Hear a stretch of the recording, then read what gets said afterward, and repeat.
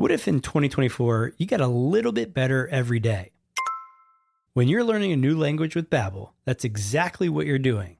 And if Babbel can help you start speaking a new language in just 3 weeks, imagine what you could do in a full year.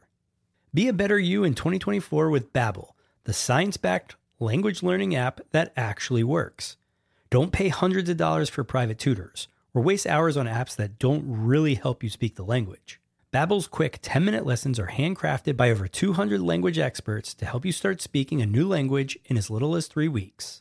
Babbel's convenient courses are helping me learn real-life conversation skills in Spanish. It's getting so easy to learn how to order food, ask for directions, or speak to merchants. Studies from Yale, Michigan State University, and others continue to prove Babbel is better. One study found that using Babbel for 15 hours is equivalent to a full semester at college. Babbel has over 16 million subscriptions sold. Plus, all of Babbel's 14 award-winning language courses are backed by their 20-day money-back guarantee. Here's a special limited-time deal for our listeners. Right now, get 55% off your Babbel subscription, but only for our listeners at babbel.com/SPP. That's right. Get 55% off at babbel.com/SPP. That's spelled BABBEL.com/SPP. Rules and restrictions may apply. Hello, I am Vanessa Ragland. I'm the co-host of the Pop My Culture podcast, and I'm a fan of the Smart People podcast, and I'm running for California Leukemia Lymphoma Society Woman of the Year, which I'm so excited about. It's a 10-week fundraising contest, at the end of which I might get a tiara. I don't know. But really, it's not about me. It's about cancer, and it's about this great organization that's so selfless. It's helped friends I have that are living with cancer and also friends that have been pronounced cancer-free. I can't think of a more worthy cause to be involved with, and I'm really having a blast planning this campaign. And the Smart People podcast has amazingly stepped up and said for the month of February, every donation they get will go to LLS. So I'm just here to encourage you to donate this month. February is all about love. So love the whole world and hate on cancer. Now on to what you're really here for. A podcast where we talk to smart people, but not necessarily done by smart people. That is an awesome question. This one goes down probably on one of my top 5. Hey, I like nutrition. I like to eat food. This is the coolest thing ever. We're going to do this forever. I wish I paid more attention in that class. You know, I'm going to be honest, I don't understand that. As a man, I don't get it. Welcome to smartpeoplepodcast.com.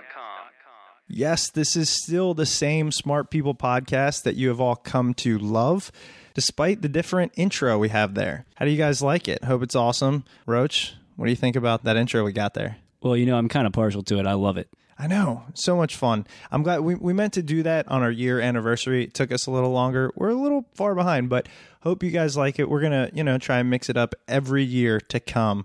It was really cool. It was a lot of fun doing. We have some quotes from past shows, all that good stuff.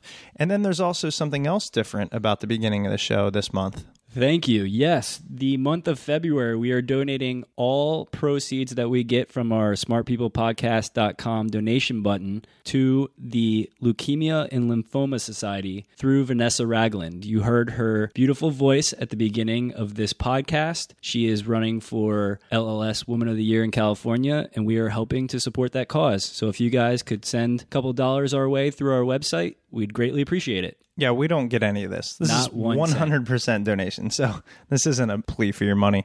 And it is fun to have a chick's voice on at the beginning because I get sick of listening to you sometimes. Thanks a lot. Yeah. So anyways, this week, another awesome topic. It's one that, I don't know, we kind of tend to cover through various mediums, but we call it, or our guest, to be named, calls it hacking. But it's not really computer hacking. I mean, that's what he does. He is a computer hacker, but he hacks everything. And by that, he means trying to figure out better ways to do things, better ways to get inside a system and make it more efficient. This is largely based around companies, innovation, changing, keeping up with the fast-paced technology and the things. And he has some things that he'll say in our interview are like sound bites that you should keep in your brain forever. You know what I'm saying, Roach? Oh, 100% agree. You know, a lot of the stuff that he talked about, I will never forget, and I don't think our listeners will either. Yeah, there's just a lot of good stuff. So without further ado, I'm going to tell you, this week we interview Josh Klein. And Josh is a little bit different than, most of the guests on the show in the sense that he's not like a doctor or anything like that, but he is an author and he speaks everywhere. He's a sought-after speaker. He was on TED Talks and, I don't know. What else has he been in there, Roach? He's been on NPR. He's been at South by Southwest, written for The Guardian, Harvard Business Review, Make Magazine, Wired Magazine. He's been featured in, I guess, Oprah's magazine, Wow. or whatever it's called. But he also wrote a book before this past book called Rude, and his way of distributing it was pretty cool. Back in the times when jailbreaking an iPhone was new and hip, there was an e-reader that was released to be put on those phones, and this book was available through download that way. And it was one of the first e-readers on the iPhone. It's pretty incredible that he used that medium to actually push this book to the masses. Oh, yeah, you're right. You're right. And so the way we found out about Josh is actually he came and spoke as part of our speaker series at Living Social at the company I work at. And I approached him afterwards because everything he said was so poignant and he was really well spoken. You can see why he speaks at all these conferences. He's a real guy with really good insight and he's quick, witty, and it was just a blast to talk to him. It ended up turning into more of a conversation rather than an interview, but those usually go better. And the things that we could take out of it in terms of just, like I said, those sound bites are incredible. So we're excited to let you guys listen to Josh and think about how you can innovate in any system you're in your work, in your life, in your hobbies, ways you can think. Oh, God, I'm not going to say think outside the box, but, really get out of those norms and make something cool happen. What? Way to go out of the box on thinking out of the box. I know. I can't believe I said that. I'm so in the box. And before we get to the interview, I would like to let everybody know that we are on the brink of doubling our likes on Facebook in about a 3-week period.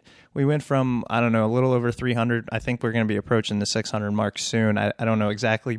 And honestly, that is large part due to our high quality guests. The people we've had on, the discussions we've recently had have been incredible, and it just keeps getting better. And this is also largely in part to you guys. Thank you so much for telling your friends, your family, whoever about the podcast, about the website, telling them where to go. Keep doing that. We really appreciate it. Keep spreading the word. Oh, yeah, that website is smartpeoplepodcast.com, just in case you haven't checked it out. So we're going to turn it over to Josh Klein as we discuss everything from businesses and innovation, and we talk about his new book, Hacking Work, Breaking Stupid Rules for Smart Results.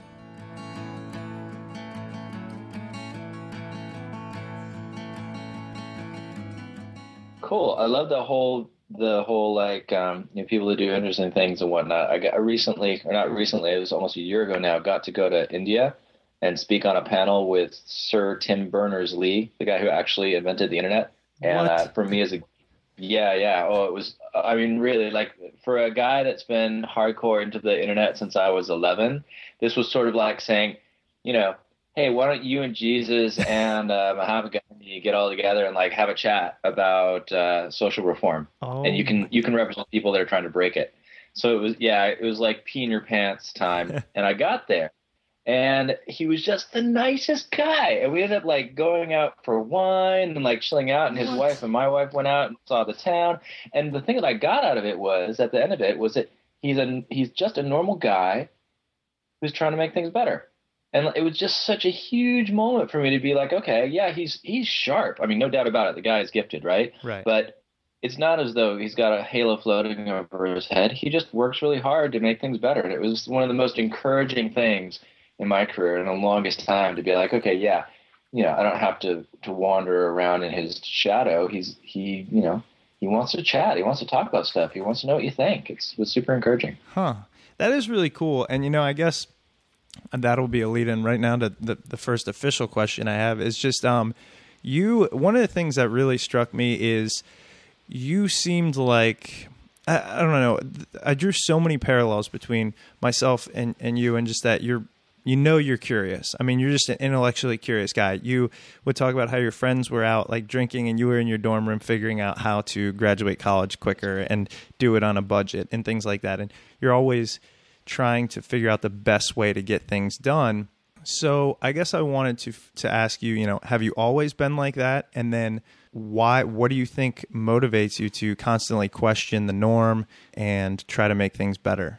Man, that's a good question. Sounds like I should be lying on a couch to answer that one. Yeah, well, sometimes we do that. Yeah. I guess part of it is like when you mentioned that story I told about being in university and trying to figure out how to graduate in time and whatnot. Like that wasn't necessarily an instance of me thinking, hey, there's got to be a clever way to expedite university education.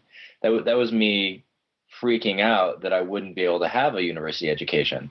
So in a way, I think an answer to your question is to a certain degree that desperation drives some of it. You get stuck in a hard spot and you got to figure your way out of it. And I know that certainly in my career early on, particularly, there were a number of times where, I went to my manager or better yet, I skipped my manager and went to the CEO and convinced him to let me do something that I wanted to try that I thought I could pull off. And when he said, yes, I'll give you a chance, then you didn't have any chance. You had no option but to work your tail off to try and make it happen.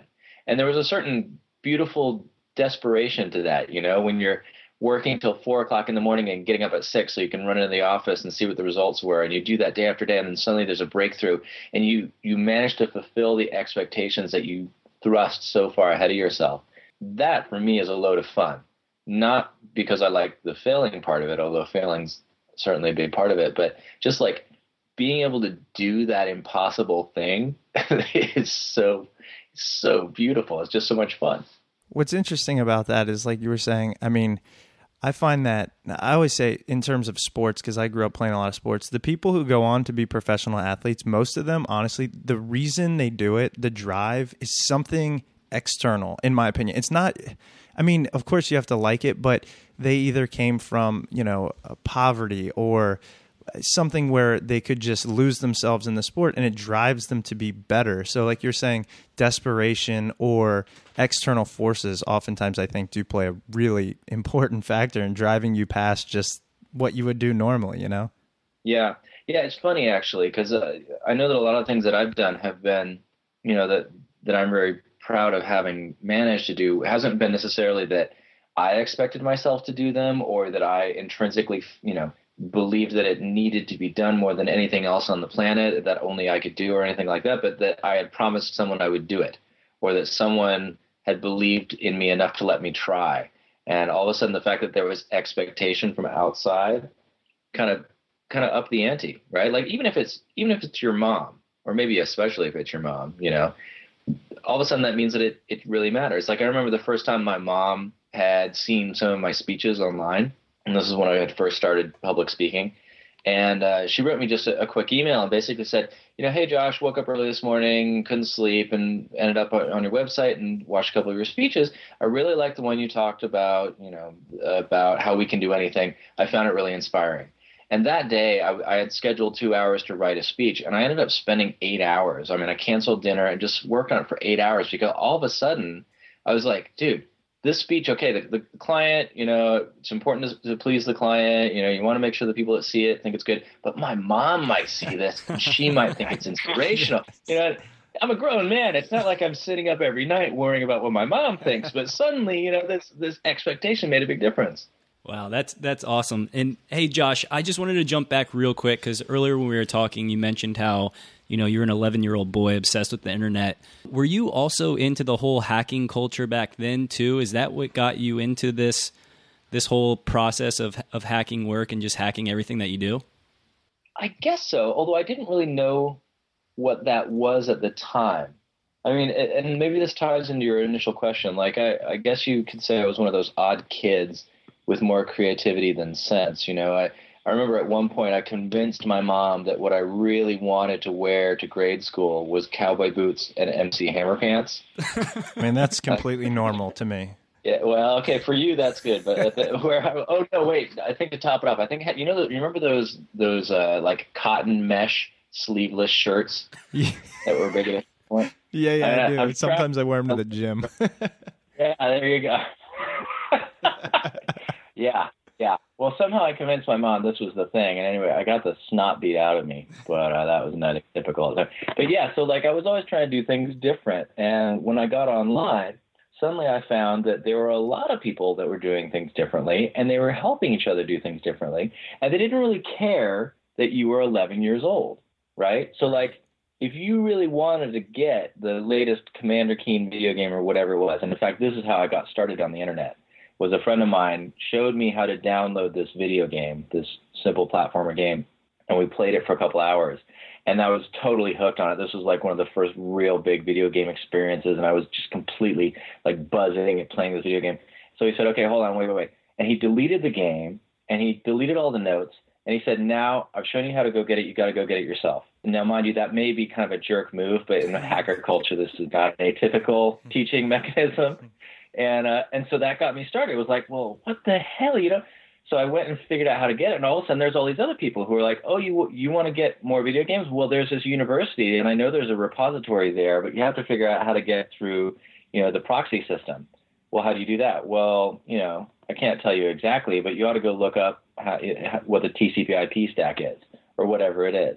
And then you go look that up, and you ask some questions, and people help you out. And when you're an 11-year-old boy, you know, it used to be that 11-year-old boys had other 11-year-old boys to talk to, and everybody else kind of patted them on the head and, you know, or gave them a baseball and shoved them out the door. So all of a sudden, there was all this opportunity to do stuff that maybe you weren't even supposed to be doing, but you could pull it off.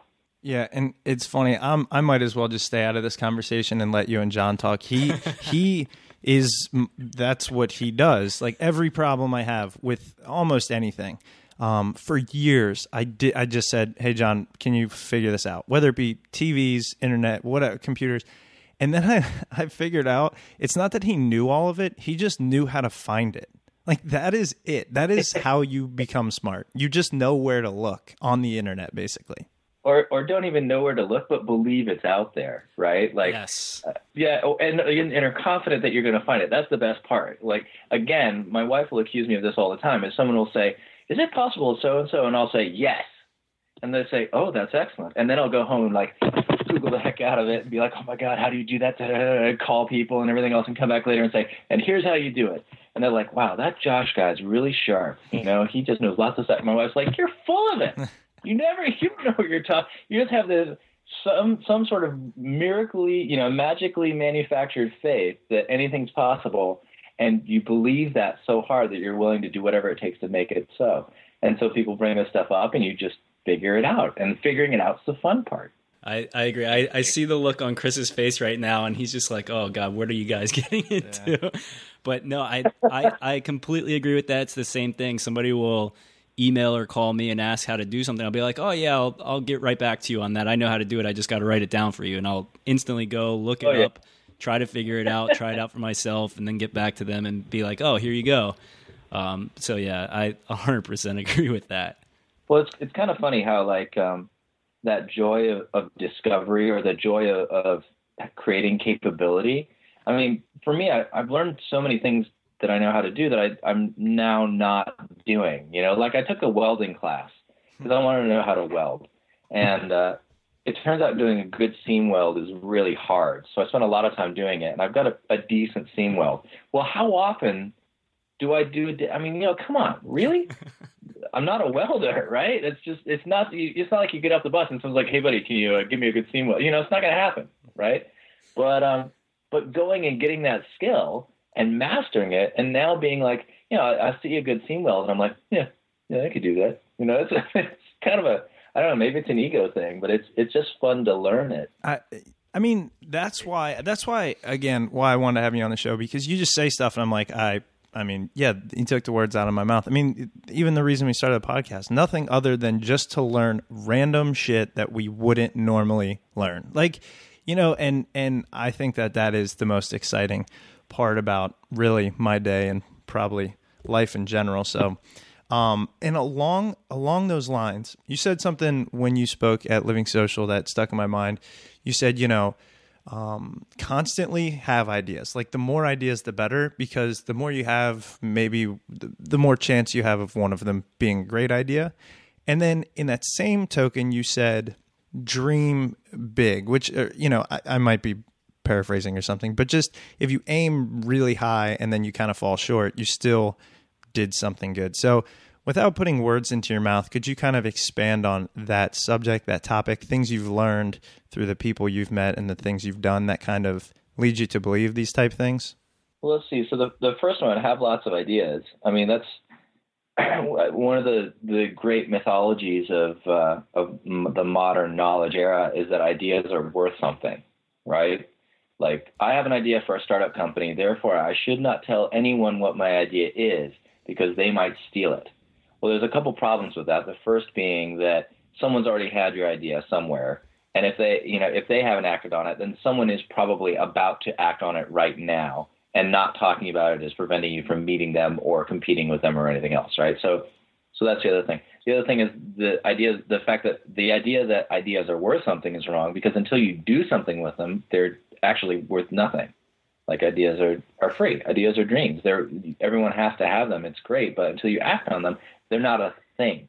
And then the last thing is that unless you share them with the people, that idea is never going to reach reality. It's kind of like talking to your wife about having a baby but never getting in the sack. For one, you're missing out on all the fun bit, and you're not going to get a baby. Yeah. So you're just doing it wrong. You got to talk with people, and they're going to tell you what's wrong with your idea, how to fix the idea, who you should talk to about the idea, etc. So the more you have of them and the more you share them, the more likely they are to actually occur. I mean, there's loads of ideas that I put out there. Just the other day, I was at a cocktail party talking to some woman about whether high-heeled shoes were inherently misogynistic, which is, mind you, I don't recommend this as a cocktail party topic, particularly not if you're a man, because there's really no good way to have that conversation, even though for some reason I persist in trying. But anyway, somehow the conversation veered from that to civil rights in India. And I said, I've got this idea for doing dynamic phone pools. And she's like, really?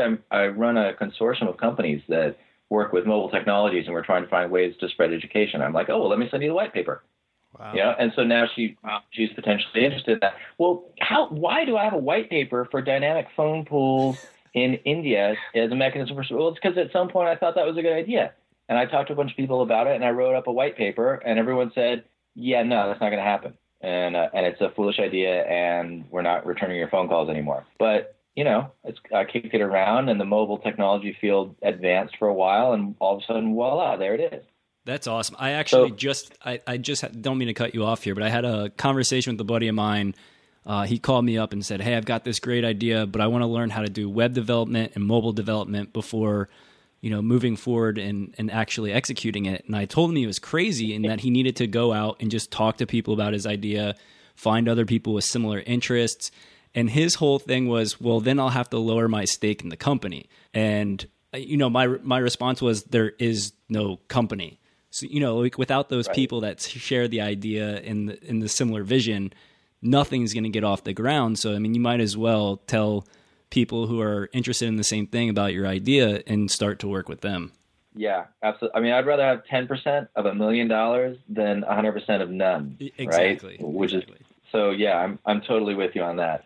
Besides, honestly, if you meet the one guy out there, or the person that's really, really interested in the idea enough to turn to you and say, I'm going to bet the farm, or I'm going to invest huge amounts of time, or even I'll introduce you to my rich uncle, whatever it is that you need, right? If you meet that person, isn't that more fun than just sitting in your room by yourself, telling yourself how great your idea will be someday? Right. Absolutely. And this kind of goes along with another thing you say in some of your talks and everything is, give stuff away for free. I know you did it. You wrote a book early on, struggled with getting it to basically make you any money or be in anybody's hands, and you figured out a way through. And man, am I not technologically savvy, but through like free stuff, iPhone readers, hacking or blocking or whatever, bricking, whatever it's called. Jailbreaking. Yeah. Go on. But you gave it away for free and it took off. And then in the end, like, it was a good thing for you. And So I think this kind of goes along with what you're saying. I don't want to glaze over the thought you just made about how introduce others to your ideas, even if they're your competitors, they might add something. Like, that's such a great thought.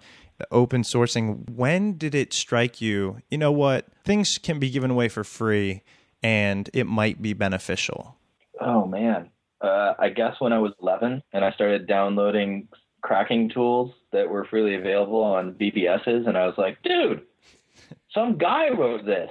You know, like, as an 11-year-old, this is a sort of epiphany that you can have and that people don't laugh at you, right? Like, some human being made this automobile. You know, that's sort of an epiphany that you have. It's kind of a big deal, right? Well, at one point, I needed a tool to do something, and I found that some person had made this tool, and he'd given it away. And I wanted to write him and be like, man, this is the most awesome. I don't know. It was some simple thing, right? It was like, a stream reader for HTTP streams or something. I'm not sure exactly what it was. But anyway, it's like, this is the coolest thing ever that you actually wrote this and you gave it away. And if you hadn't given it away, I'd never be able to do this cool thing that I imagine I will be, this impossible thing that I imagine I'll be able to do. Wanted to write to them and say thanks. Well, it turns out that that's exactly the bargain that was being struck. Is the person who'd written it knew that people weren't going to pay him for it, knew that someone would find it useful. He wasn't using it anymore, or even if he was using it anymore, making a digital copy is free and effortless, right? And now he's got his name on a piece of software. There's recognition there. When I say give it away for free, there's the philanthropic benefit, which is if you've got something and other people don't have it, if the more people that have it, the better off, right? Unless you're talking syphilis or something, right? So, you're talking useful tools here. And then beyond that, there's a reputational economic in effect, which is my publisher's after me to write another book, and this is the concept I'm kicking around now, which is that right now we're at a point in history where I can look up your reputational value the same that I can look up any human being's reputational value, and that was never true before. It used to be that my ability to look up your ability to influence others was limited to the number of people that I knew in my village. Well, now it's globally available, and there's lots of tools that are getting increasingly sophisticated in it being able to do so. Well, if that's the case, then it's not too great a stretch of the imagination to say that at some point I should be able to look up how much good you're doing in the world and to do good by you based on that, because the more good you're doing, the better the world is for me, right? Just strictly from a mercenary perspective. So it's kind of an inverse tragedy of the commons. That's an awesome thought. Normally I kind of prepare a question, but I just got kind of lost in that theory. I don't even know. That's crazy. Yeah, kind of went off there on you. But yeah, just been kicking that one around. Like, are we now at a time where I don't need necessarily to give you $10 for this, shiny bit of plastic that has information on it, because that's the only way I can get it. I mean, I can get that data in dozens of other ways, including paying someone I know $1,000 to replicate it for me, if that's the only option that I've got. But instead, I can give you $5 if I think that's all it's worth, or I can give you $10, or I can give you $100 because I think you're an awesome guy, and I'm super stoked that you took the time to make it and make it available for other people.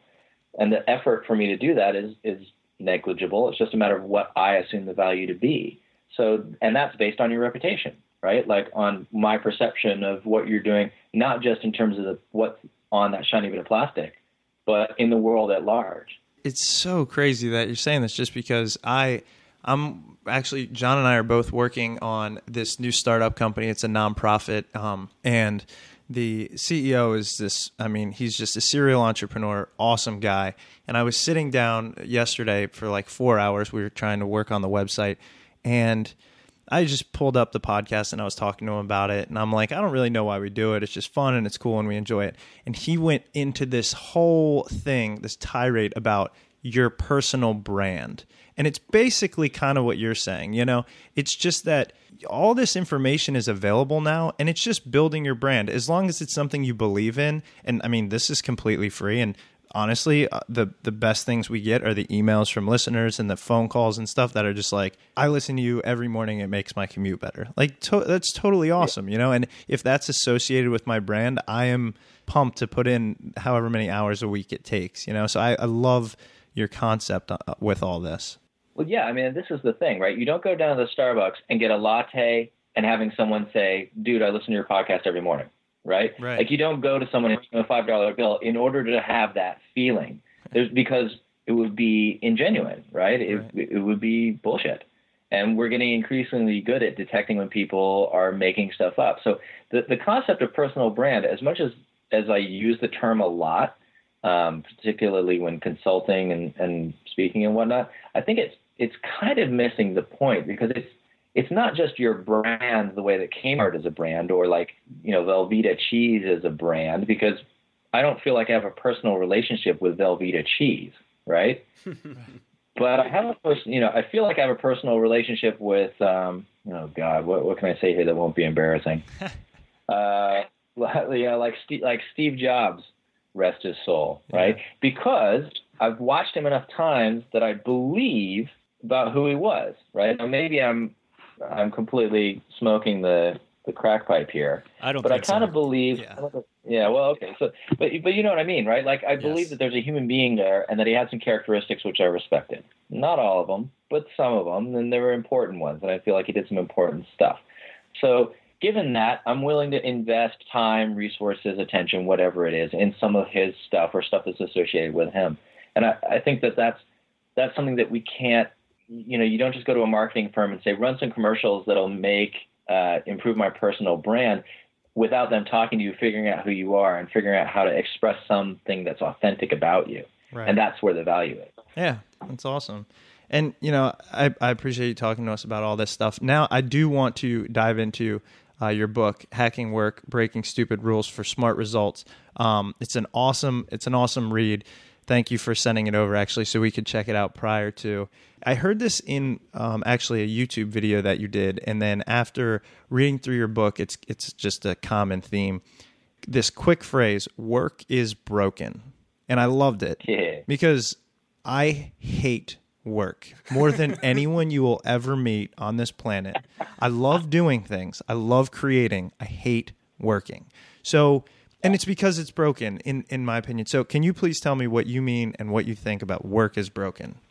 Yeah, well, for the main thing that's in my mind is that the concept of work is that you need to go and suffer a certain amount in order to get cash, right? And the amount of your suffering is proportionate to the amount of cash that you are worth getting, right?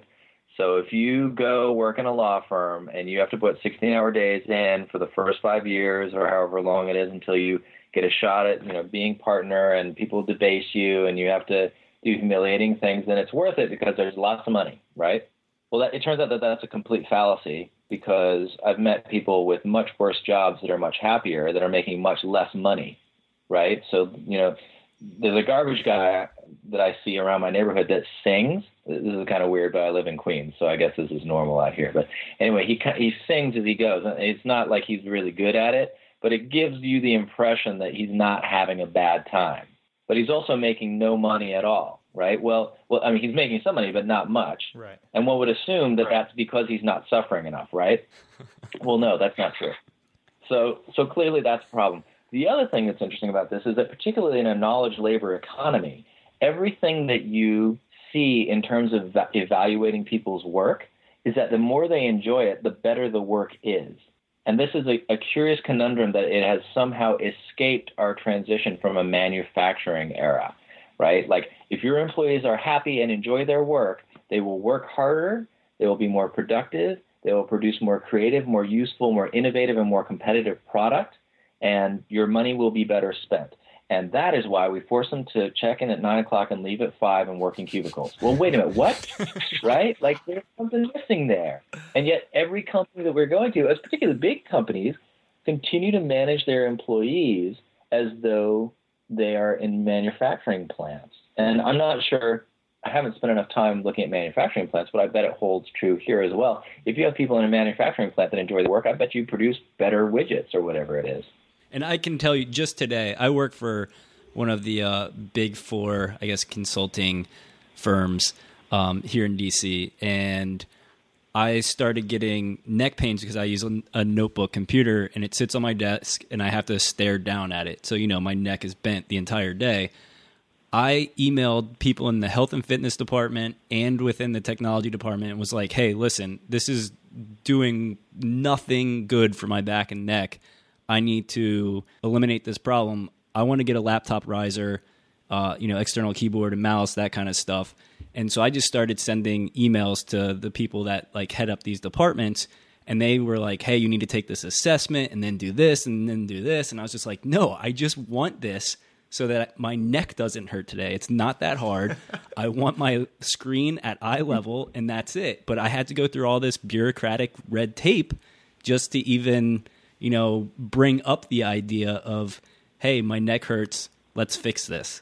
Yes. Yeah. And that's one of the other big things that we found was really broken, particularly around bureaucracies. And the solution seems to be the dissolution of large bureaucracies, but that's a separate topic. But this one thing in particular, which is that companies and bureaucracies arise through a process of accretion. So, for example, it may be that you are not allowed, according to what's on the books for the company, to put waste paper baskets within 10 yards of the heaters, right? And now that may be because 30 years ago there were furnace heaters and someone put a giant stack of newspaper, or maybe they had buckets of coal. I don't know what the deal is, but somehow something caught on fire, and this rule got put on the books, right? So now anyone that works within 10 feet of a heater can't have a garbage can, is the result.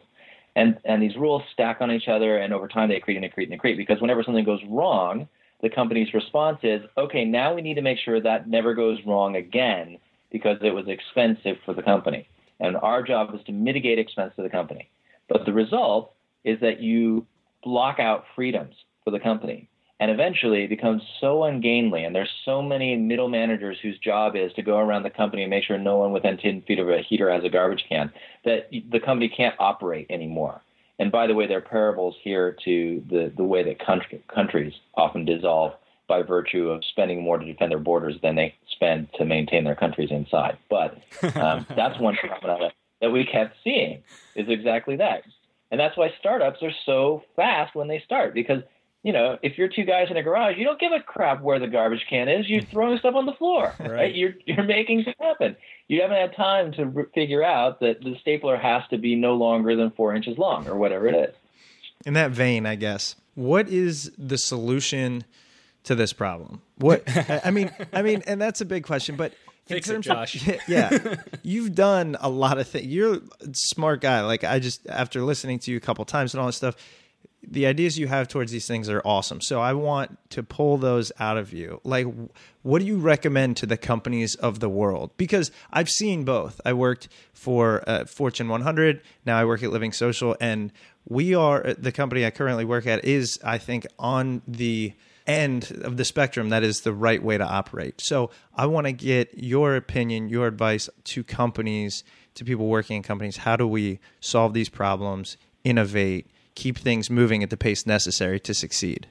There goes my next book, man. I wish I had a pat answer. So I can tell you where my thinking is leaning now. The first thing is to make it cheaper to break rules. I can't tell you how many times I went and gave talks, particularly about the book, where there was one talk in particular. It doesn't matter where it was, but it was essentially like the administrator's department alliance of such and such large bureaucracy. And we talked them through the whole idea of the book and explained why work was broken and talked about breaking rules and why it was a good idea. And at the end, someone raised their hand and said, do you have a flow chart for determining when it's appropriate to be creative? Oh. And it was a serious question, right? It was a serious question. And the reason was that these people had essentially grown up in a situation where their job was to mind the rules, and the more they minded the rules, the better they were rewarded. Mind you, their reward was a 2% raise every year or whatever it is, right? Which to my mind is not worth it, but that was their choice. So I think that's the first thing, is to make it cheaper to break the rules. Like, okay, hey, company policy is you don't put the garbage cans next to the heater. You did that, and it caught on fire, and we lost a cubicle. God bless the cubicle. We'll get another one. Please don't do that again, right? Essentially, it's trusting your employees more, but I call it making it easier to break the rules. The second thing is to invest in meritocracies and to invest in iterating meritocracies. one of the things that I've seen be enormously successful in the open source movement, in creative enterprises of all kinds, in successful companies, et cetera, is giving people the freedom to pursue success. And it's always a shocker to me how many barriers companies put in place to allowing their employees to do this.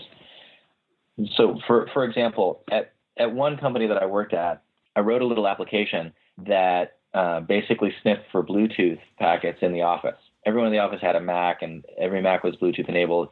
And at the time, everyone in the company was working on mobile applications that involved Bluetooth, so Bluetooth was always on their phone. So basically, it was polling to see where people were in the office.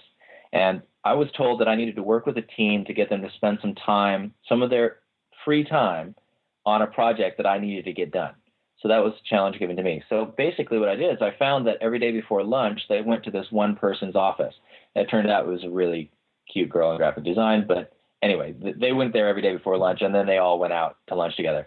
So I showed up there every day and just happened to be there when they turned up, and I would ask them questions about this project.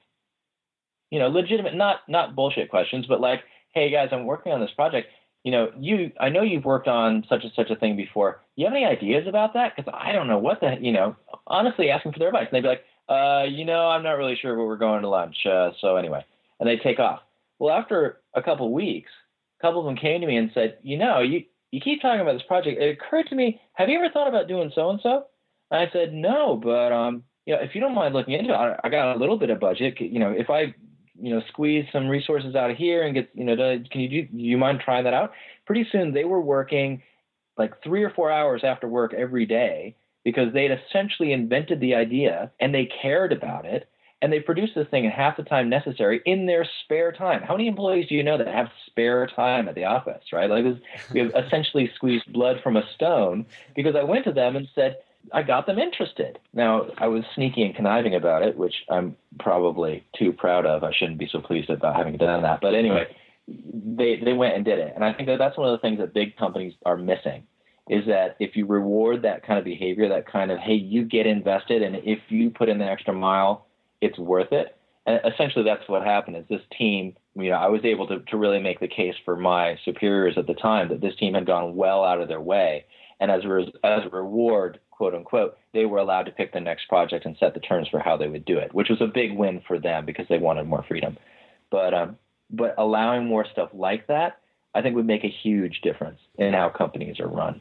Now, in order for that to work, you have to give them the freedom to do it. Right. And I was going to say, if this is your next book, I'm definitely reading it. So you should go ahead and write that book. Go ahead and write that. Two pre-orders in the hopper. In the hopper. I had one last question for you. I wanted to see what you thought about the whole anonymous phenomenon.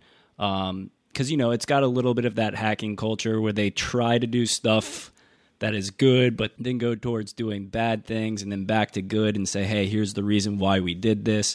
But what are your whole thoughts on anonymous as a collective and what's going on with that in society now?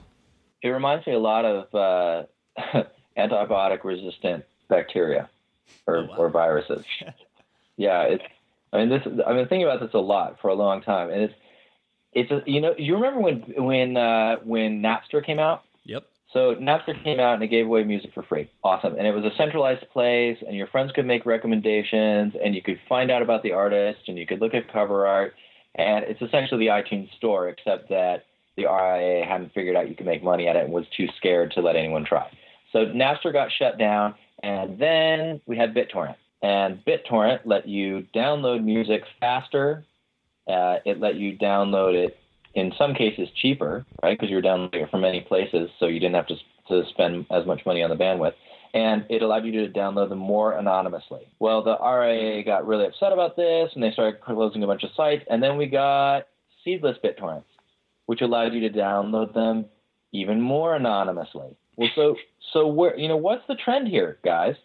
Well, the trend is that if you punch a bear in the face, you're going to get hurt, right? Like the ecosystem doesn't like it when you forbid it from doing what it wants to do. And, it's a similar thing in the bloodstream. Like, I could cut off your arm and sew someone else's arm on there. And if I gave you enough immunosuppressant drugs, it would probably work for a little while. Actually, I don't have any idea if that's true. I don't know anything about it. But you get what I'm saying, right? Yeah. Like, you can suppress a system for a while and it will work, but eventually it's going to bounce back. So I think that that's exactly what Anonymous is. Like, there's a significant, or at least a significant enough minority online that enjoys enough public attention and public opinion to feel justified in doing what it's doing. And it's getting a heck of a lot of press, and it's not getting a heck of a lot of press because its spokespeople are particularly charming and good looking, right? It's not like Jessica Alba's out there with a Guy Fawkes mask saying, "Hey, come on, guys, these people are awesome." I mean, these are the pimply faced 14-year-olds of the world saying, "Fuck you, RIA. I want my music, and I want you to stop charging me $15 for a 5-cent piece of plastic for one song that I want." Right. That's unreasonable. Your business model's broken. We are all telling you that. The public's been telling you that. Now Congress has told you that. Stop wasting all of our time and money, please. And yet the government and everything else, so the corporations or the legal system, whatever boogeyman you care to point your finger at, hasn't gotten the hit with the clue stick hard enough yet to change the system. And it just happens to be that right now, Anonymous is the antibiotic-resistant virus or whatever that's giving us an itch. It's funny to me that sites like Mega Upload can be seized and all their assets seized. And, they went in, and this guy was worth over $150 million from giving away files for free. And it just blows my mind that these big organizations and then the other organizations that are trying to protect those organizations don't see that the business model has changed and they need to adapt or really die. Every day I just see these people and they say, "Oh, piracy is killing America." And then you just kind of laugh and you see how well digital downloads do, how well the movies still do and all that stuff. It's almost laughable. Well, but on the other hand, it's true. Piracy is killing America because America refuses to pirate, so everyone else is doing better than we are, Yes. right? Like, piracy is killing America because no one in the United States can do math anymore because people in India are out there on Khan Academy taking content for free. Yes. Oh my God. And educating themselves and then doing amazing things like producing competitive software that's half the price of our software. Well, what do you think that happened, guys? Well, it's because they got the chance. And Too bad the genie's out of the bottle, that's not going away. The idea that that's out there is not going to suddenly vanish. The concept that other people can improve their own lives through their own hard work, through no fault of our own, using our content. Like, oh, God forbid the world will improve without giving me my 5%, right? Yeah. It's nuts. I never thought of it like that, but it's crazy. That's awesome. You're kind of blowing my mind a little bit. So I'm totally ranting like a madman over here. I'm kind of a little embarrassed. Sorry about that. I love it. Yeah. This is great. All right. Well, I know we definitely took up more time of yours than anticipated. So, again, really appreciate you being on the show. Awesome stuff. Your book, Hacking Work, Breaking Stupid Rules for Smart Results, is fantastic, and we'll link to it on our website and all that good stuff. Also, your website is josh.is, which is interesting, which is catchy. I like that. Where else would you like to kind of, might drive our listeners? Or I know you're on Twitter and all that stuff. What's your Twitter handle and all that good stuff? Twitter, it's at Joshua Klein, all one word. There's another Joshua Klein out there. I think he's Josh Klein or something like that. I'm Joshua Klein. Although the other guys, he seems pretty sharp too. He writes about like online social media stuff. So I love that we share a namespace, and he writes smart things. But yeah, thanks for having me out here. I mean, it's or out here in virtual space where we're talking to each other. Virtual world, yeah. It's nice talking with smart people that care. I mean, I can't really think of any better way to spend the time.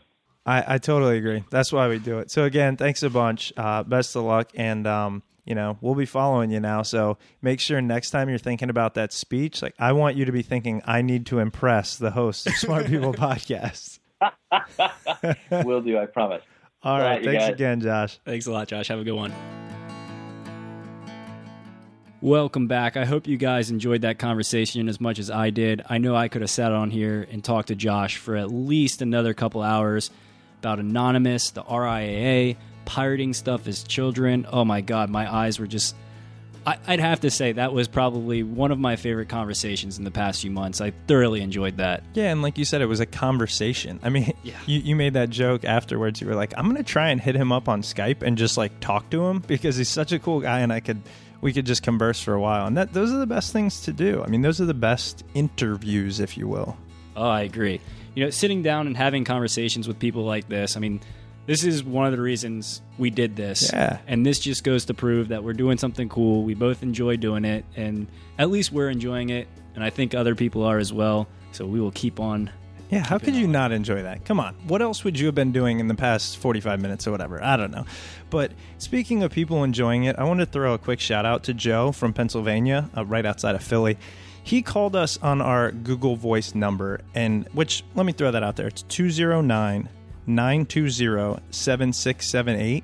And we mentioned it a couple episodes ago. You know, it's just another way for you guys to contact us. Give us some feedback you like, you don't like, who you want to hear, whatever. It's free. You're not going to talk to anybody. It's just a message you'll leave. And Joe hit us up and was just like, guys, thanks. And it was awesome. It's so motivational. We're like, this is why we do it. This is so much fun. So, Joe, thanks again. Really appreciate your support. Again, anybody can call us and leave us a message on 209-920-7678. And head over to smartpeoplepodcast.com.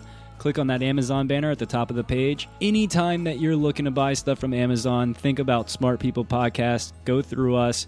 It's a way that you guys can support the show without having to send us any money directly out of your pockets. You know, all the purchases that you make on Amazon, we end up getting a little bit of a kickback for, and it helps us keep the lights on, keep this thing rolling. Make sure to keep tuning in, like us on Facebook, Twitter, all that good stuff. We have some crazy good guests coming up. We actually have scheduled in advance for one, so I'm really enjoying our planning. And I promise we have some good conversations in the works. So thanks for listening to the podcast, and we'll be back next week. And don't forget to donate to LLS. Thanks, guys.